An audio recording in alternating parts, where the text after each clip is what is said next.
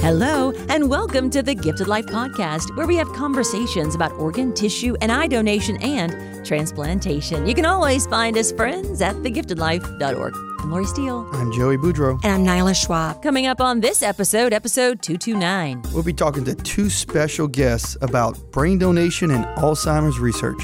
And I'm going to be talking about how a story with my son and his shoes has given me a different perspective on life. I can't wait to hear all about it, all that and more right here. The Gifted Life, thegiftedlife.org.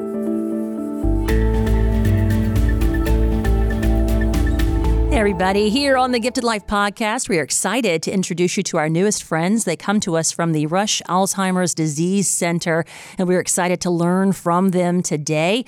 First up, Dr. Crystal Glover. How are you, ma'am? I'm doing quite well. How about yourself? I am good. Can you tell us a little bit about what you do at Rush? Yes, I'm an applied social psychologist and mixed methodologist here at the center. I also lead our outreach, recruitment, and engagement core. So my program of research focuses on two big elements. One is building studies and keeping them going with community participant engagement, recruitment, sustainability from the onset, and I do that through qualitative and quantitative work. The other side, I focus on healthy aging, what goes into non-pharmacologic ways that we can maintain our brains as we get older. And I've been here about 7 years and glad to work with Ryan and others. Yeah, she mentioned Ryan. Want to bring you up next. Ryan Johnson, welcome to the mic. How are you? I'm good, thank you. Good. Tell us a little bit about Rush and what you do there. Sure. So I'm a pathologist assistant by training. I've been at the Alzheimer's Disease Center kind of off and on since 2005. But after becoming a pathologist assistant, I came back in 2015 to manage the biospecimen procurement and distribution lab. And I think that's what we'll be talking about for the majority of today. Yeah, and it says those researchers at Rush are leading efforts to cure diseases and promote health equity around the world. So we certainly appreciate you guys joining us now. Going to turn you over to our clinical guy, Joey, here to start the convo. Yeah, so, oftentimes in the hospitals, even through with families, I'm sure Nyla is even,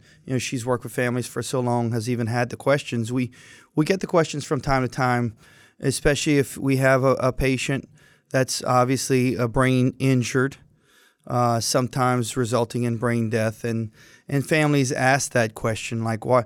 So wait, why are you asking about organ donation? Why don't we just donate or get someone to donate their brain so he can have a brain transplant? Get that in a lot of high school classes too, Yeah, it's a very common question for us. And obviously we know, that there's no opportunity for brain transplant, a donation specifically for transplant. We recover and transplant other organs in the body. But obviously research is a big, untapped, at least for some years, until just a few years back, for us at least at LOPA, opportunity for donation. So I want you guys, I'll start with you, Ryan. Can you tell us a little bit about why it's so important for people to say yes to brain donation? Yeah, of course. So the clinical diagnosis for Alzheimer's disease has really come a long way in the last few years. But even with it being relatively accurate, the only definitive way to really diagnose Alzheimer's disease is to get a look at the brain under a microscope. So without that, we're kind of suspecting what has happened. And in addition to that, we actually find in most cases multiple disease processes that are causing the dementia. So Ryan, with that, what are some of the big findings that you guys have identified, or maybe this is for you, Dr. Glover, with brain donation to help with Alzheimer research? So I don't want to speak to that question directly, but I do want to tag team on what Ryan just said about brain donation still being the gold standard for understanding Alzheimer's disease and related dementias. And we do hear a lot from folks that may confuse organ donation, say, on their license for brain donation associated with the Rush Alzheimer's Disease Center or any other research entity. But the big part that we give back is that type of diagnosis that definitively you can understand the pathology in the brain of your loved one, which is huge for closure, of course, as we all know, but also in planning for your own future. So many family members are thinking, how can I prevent this, or how can I be on the lookout? But at least knowing your own familial history gives you a starting point in terms of your own health, but also your grieving process. So I really think that's great that you said that, Ryan, because I'm thinking from the work that I've done, that's exactly where participants are coming from. So kind of explain the process to us, if you could, about how this all takes place from getting the consent to actually getting the donation. So as a part of any person's research participation here at the center, especially for Black and Latino older adults, we have optional brain donations. So we have that as optional. So as we go through what exactly is brain donation, it's really a focus on three elements: PPO, the process, the purpose, and the outcome. Why are we asking for your brain? What would be the process of consenting, as well as once you pass away, an autopsy? And what's the outcome? What are we looking to get from it? What does your family get from it? And then we postulate, what would you get from it? So even like a gift for the future. So that's how we speak about it up front. Some individuals will say, yes, I would like to sign up to consent to have my brain donated for research. We have then the official Uniform Anatomical Gift Act. That's a legal binding document where it says, I would like to donate my brain to research at the Rush Alzheimer's Disease Center. They sign that. We do ask if we can make their family members aware that they've decided to donate their brain, that they have this relationship with us. And most times they say, okay. If they do, we then bring it in, we make it a family kind of conversation and decision-making process. Then the person lives. As they pass away, we have provided procedures to loved ones and entities that they may belong to of what to do once someone passes away, the number to call, the process that will take place. It comes in here to Ryan and his team. But that's the hinky part, is that we're always looking to not only involve the person, but also their family. Because as you may know, older Black, Latino, other adults, just really less likely to consent while they're alive, of course. But then once they pass away, it's either even lower levels of actually procuring or getting the brain. So that means that, of course, they can't bring themselves in. That's a family member or someone else. So we have to cultivate those relationships as well to really indicate what Ryan has said. Why is it important? It's the gold standard. What will you find out? How can you move forward? And how little this will be an impact on your grieving process, as well as your interment plans for your loved one and yourself. So that's how I see it on my end, especially with my outreach hat on. Just to reiterate, it is so very important to get the family buy-in because, as Dr. Glover has said, it doesn't matter how many participants consent for this if we don't get that call when they pass away. The family is really the voice for their loved one who has passed, and it's the family that works with the funeral home to help initiate the process. So without that, nothing moves forward. I have actually a couple questions. One, are there specific concerns or myths that you guys have to dispel in order to have a better understanding for, when you're educating different groups, whether it's Caucasian, Asian, African American, Hispanic? Are there certain myths that pop up and concerns that one or multiple groups might have? And second, Dr. Glover, you mentioned the process and you talked about that a little bit, but so what does that process look like, and can you have like an open casket funeral and all that after the process is over? So I would say the lessons that we have learned or seen from the field, regardless of demographic categorization, is that they're really interested in the purpose. So why are we asking about this? So they may think that, one, how is brain donation related to my research participation? So what I'm already doing at the center, how are you going to relate that or really understand more about me, more about the disease, and more about my family through brain donation? And then the process, a lot of folks are really concerned about, if I want to be buried, if I want to have a casket, an open casket, will I be able to do so? And we emphatically answer yes, because the folks here, Ryan, his team, the autopsies are conducted in such a way that whether they would like to be cremated or casket burial, it is possible, and they will look the way that they would like to look in a way that is not jarring for their loved ones. So we always offer that up front. And then the outcome, of course, I outlined that just a little bit earlier in the segment. But some of the other myths is that on the lighter side is thinking that because they signed up for organ donation, that it automatically will come to any research entity. So dispelling that misperception. But then on the other side is what you hearkened to earlier, is about, well, are you going to give my brain maybe to someone else? Or is this a brain transplant? So really letting them know that that is A, not what we plan to do, B, that's not possible, and C, is just really to find out more about you and your brain health at the time of passing. And that will inform how we may prevent, treat, and one day hopefully cure Alzheimer's disease and related dementias, but then also what we plan to give to the families once they pass, like an understanding of any disease that is in their brains.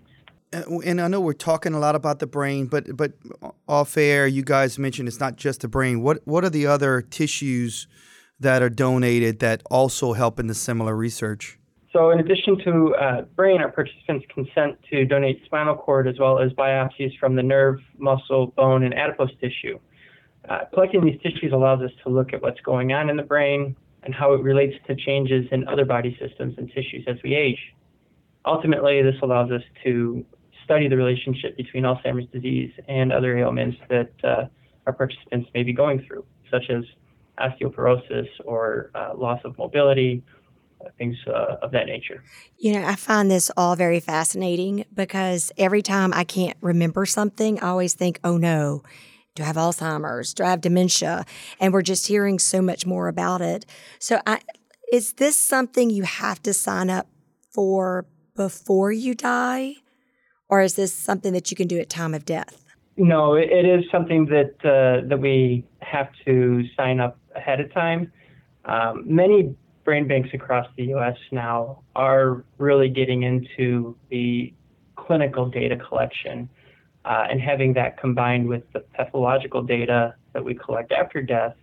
And that's becoming, as we mentioned a couple of times now, the gold standard. So without that clinical data coming along with the tissue, a lot of centers are getting away from that.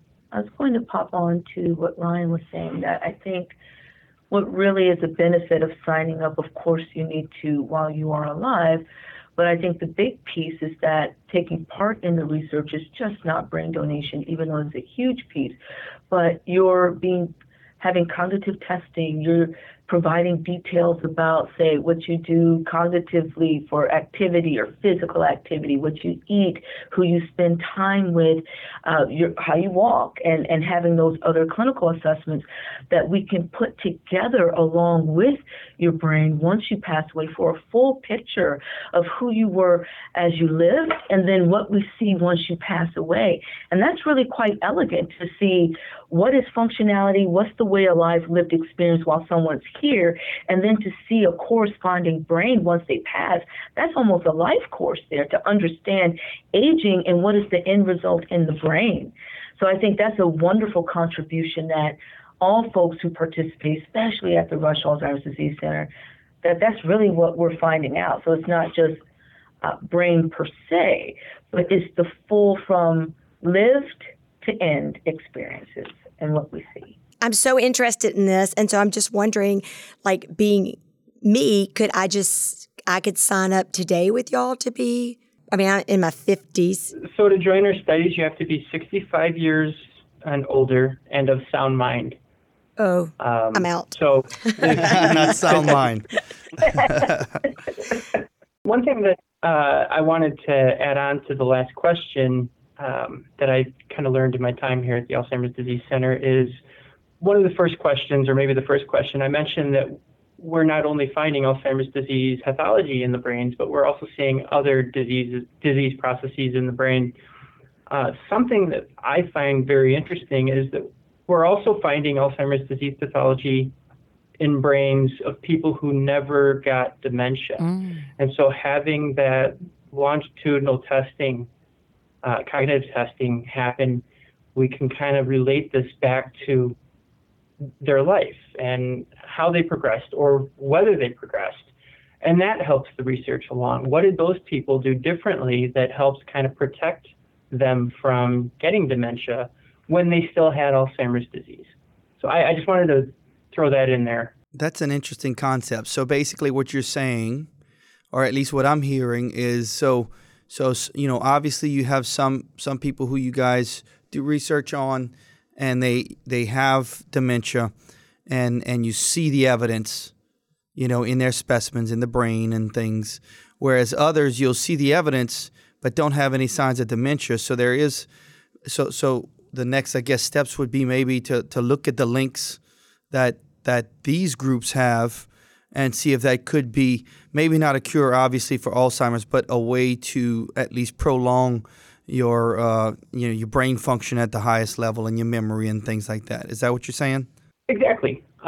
Just because you may be getting dementia, just because you may be getting Alzheimer's disease, what's considered the quintessential pathology, the plaques, the amyloid plaques and the tau tangles, doesn't mean you're necessarily going to get dementia. And so this allows us to try to identify the protective factors and share that with the community. Is there anything that you can share at an early findings, or are you waiting for the entire research project to be done?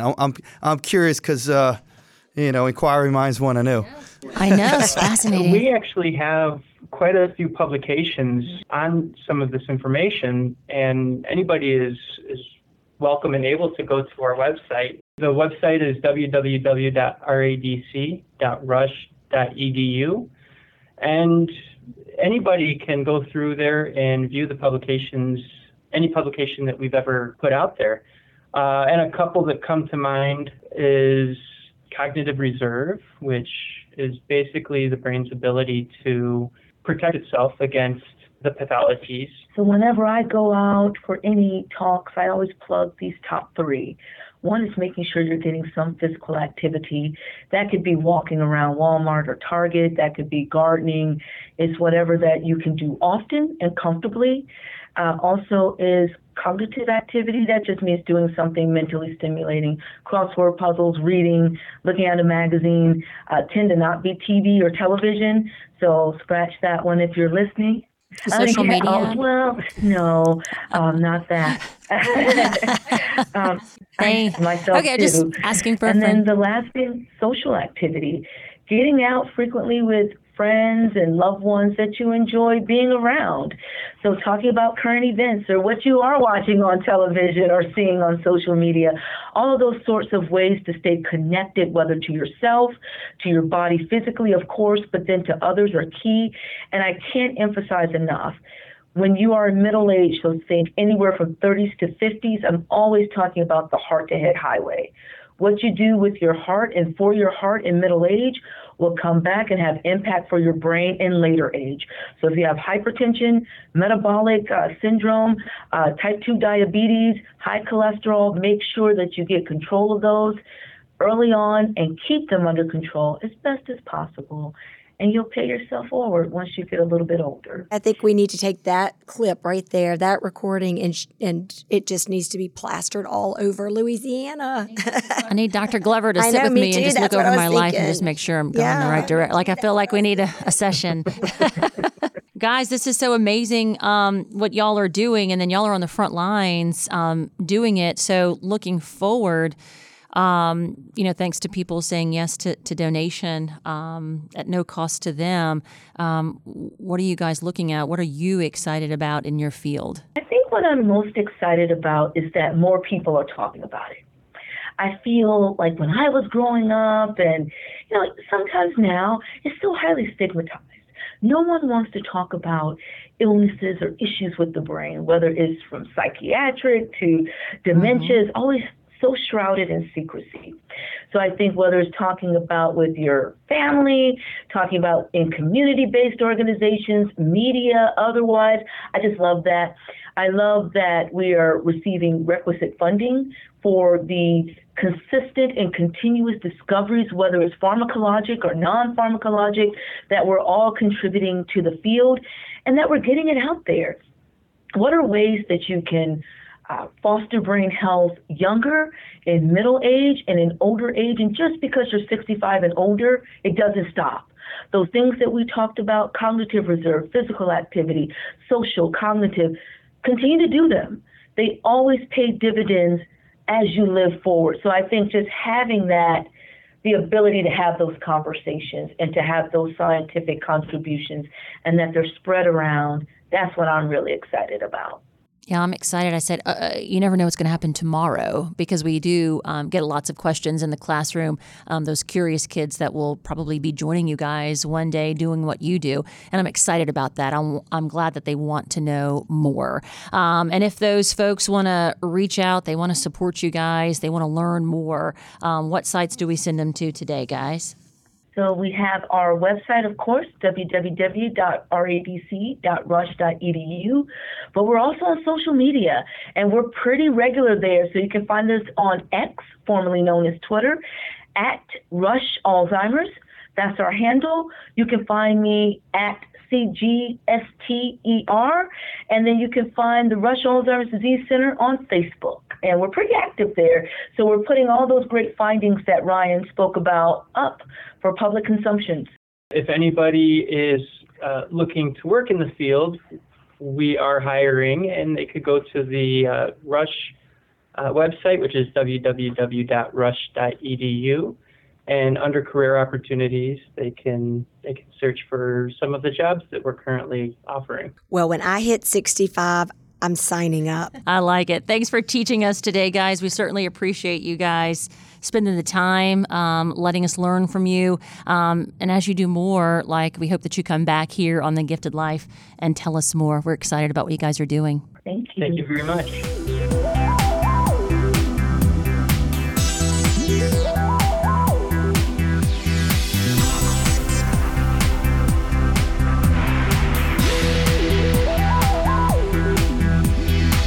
It's that time for a moment with mental health.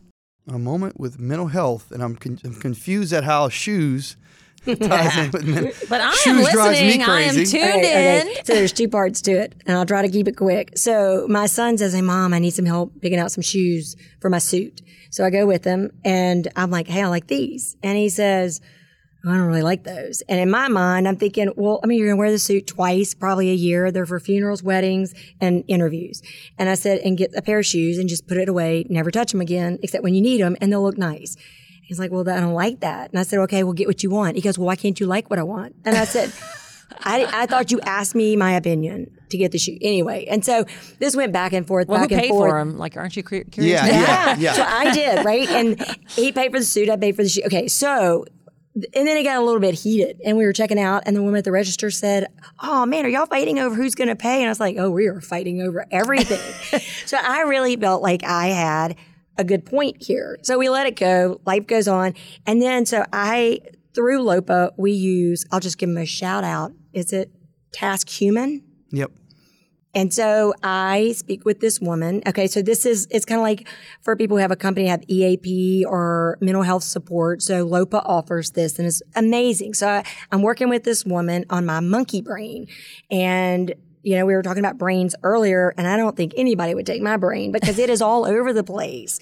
Or maybe they would. They probably need to do a study about it. But so this wonderful woman who is in Italy, I'm sitting there telling her, I don't really know if I have much to talk about. I'm trying to stay focused with, mindfulness. And she said, well, what are you thinking about? And I said, well, you want to know? And so I tell her.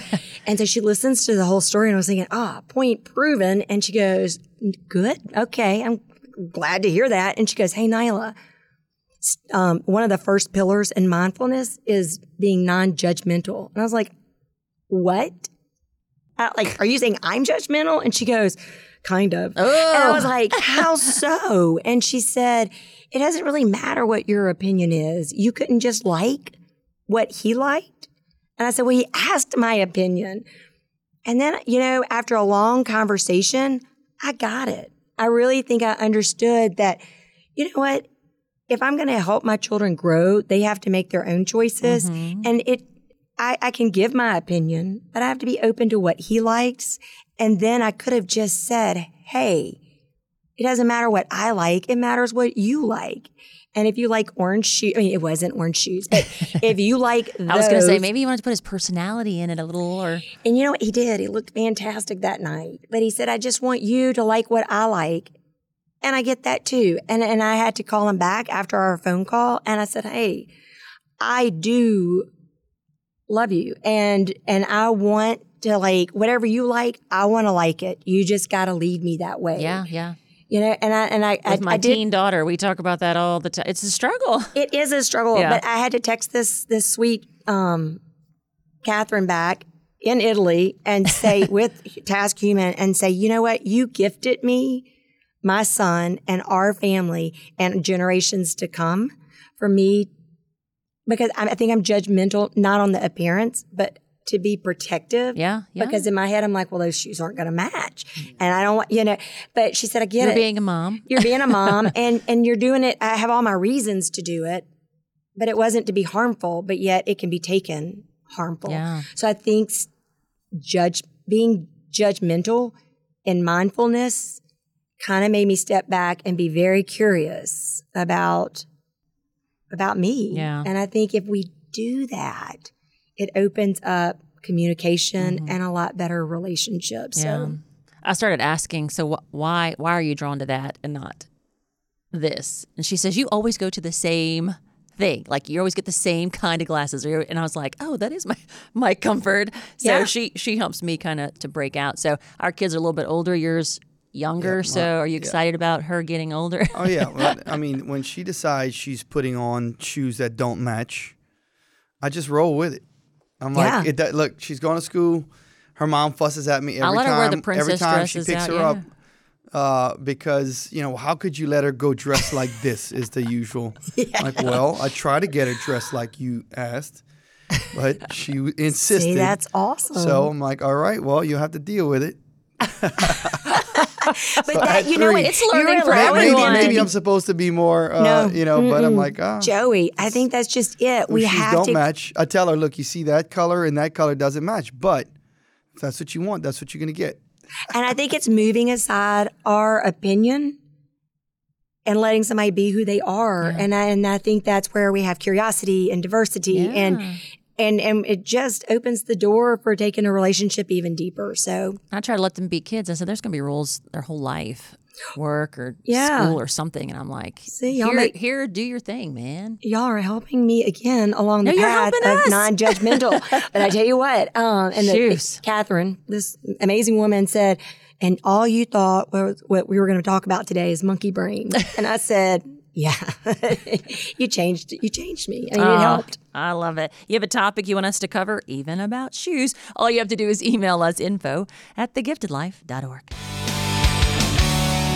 In our question and answer segment today, I've heard about donation for research on your previous episodes. How does that differ from donation for transplantation? Great question. Yeah, and so, of course, a lot of what we talk about is donation for transplantation. But as you heard today, Yeah. that there's a lot of opportunities there for donation for research, medical research, and a lot of the medical research that goes on, whether it's trying to figure out the efficacy or the effectiveness of drugs and how they respond to certain organs, or if you simply just to cure a disease or eliminate or eradicate a particular virus or bacteria or whatever that is, like medical research is needed, and donation of these organs for research is how this research takes place. So it's so funny. Like a lot of times I didn't, even in my own mind and doing this for 20 plus years, when we were, when we met with people about brain research, such as this or such as the CTE that we've done with the NFL and things like that, like it's like it all of a sudden like an epiphany, a light bulb goes off, and like, man, we are the ones that are helping facilitate all of this. Oh, wow. And these donors saying yes to donation and helping with saving lives through transplantation are also the ones that are the heroes in maybe potentially saving thousands of lives down the road. That is so true because so my mother died of breast cancer, and then my dad eventually remarried, and then his second wife, my stepmother, was diagnosed with breast cancer. So I saw both women go through, through treatment, and it is so different. And it was just amazing, like even their response to the chemo and the radiation, because I think so much just in a short amount of time had changed. Yeah, again, so we'll recover organs, say the liver, for instance, and send the liver for research if it can be used to save someone's life now through transplant.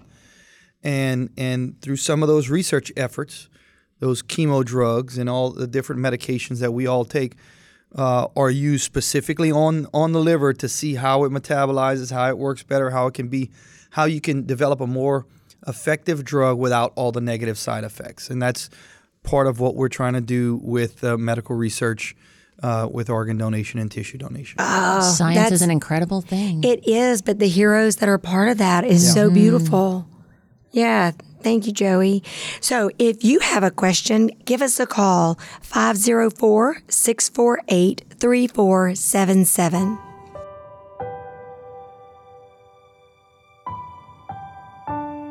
In every episode of The Gifted Life, we honor a hero. Today's hero, William Lee Morris. And we learn about Lee from his family. With the assistance of LOPA, we were given the information we needed to make the decision of organ donation. Within hours of his death, Lee's donation saved the life of Mike, a 57-year-old father, and Tracy, a 34-year-old lady, and gave sight to 2 others. Our family and the recipient families met, and our memories of Lee continue to grow. Mike, Tracy, and their families are now a part of our extended family. Their lives and ours are forever changed because of Lee's act of donation. We were devastated by the loss of my son and the children's father. We wanted something good to come from this tragedy and have found great comfort in knowing many lives were saved, improved, or extended by Lee's organ, tissue, and bone donation. My son's trail of memories continues through Mike, Tracy, and the nameless others. Thank you to LOPA for helping my son and our family give the gift of life. We pause and say thank you to Lee for the gift of life.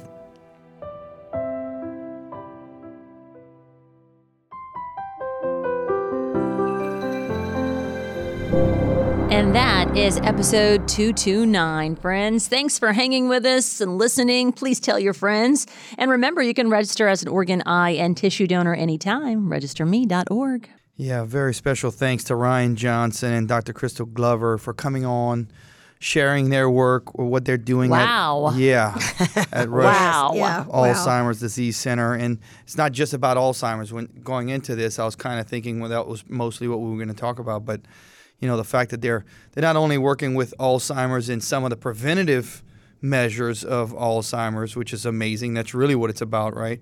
But they're also advancing kind of the healthy brain and aging in a better way by the research that they're doing.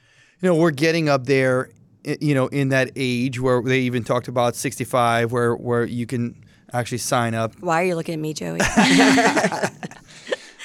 You know, we're not that far behind you, Nyla. You know, at least me.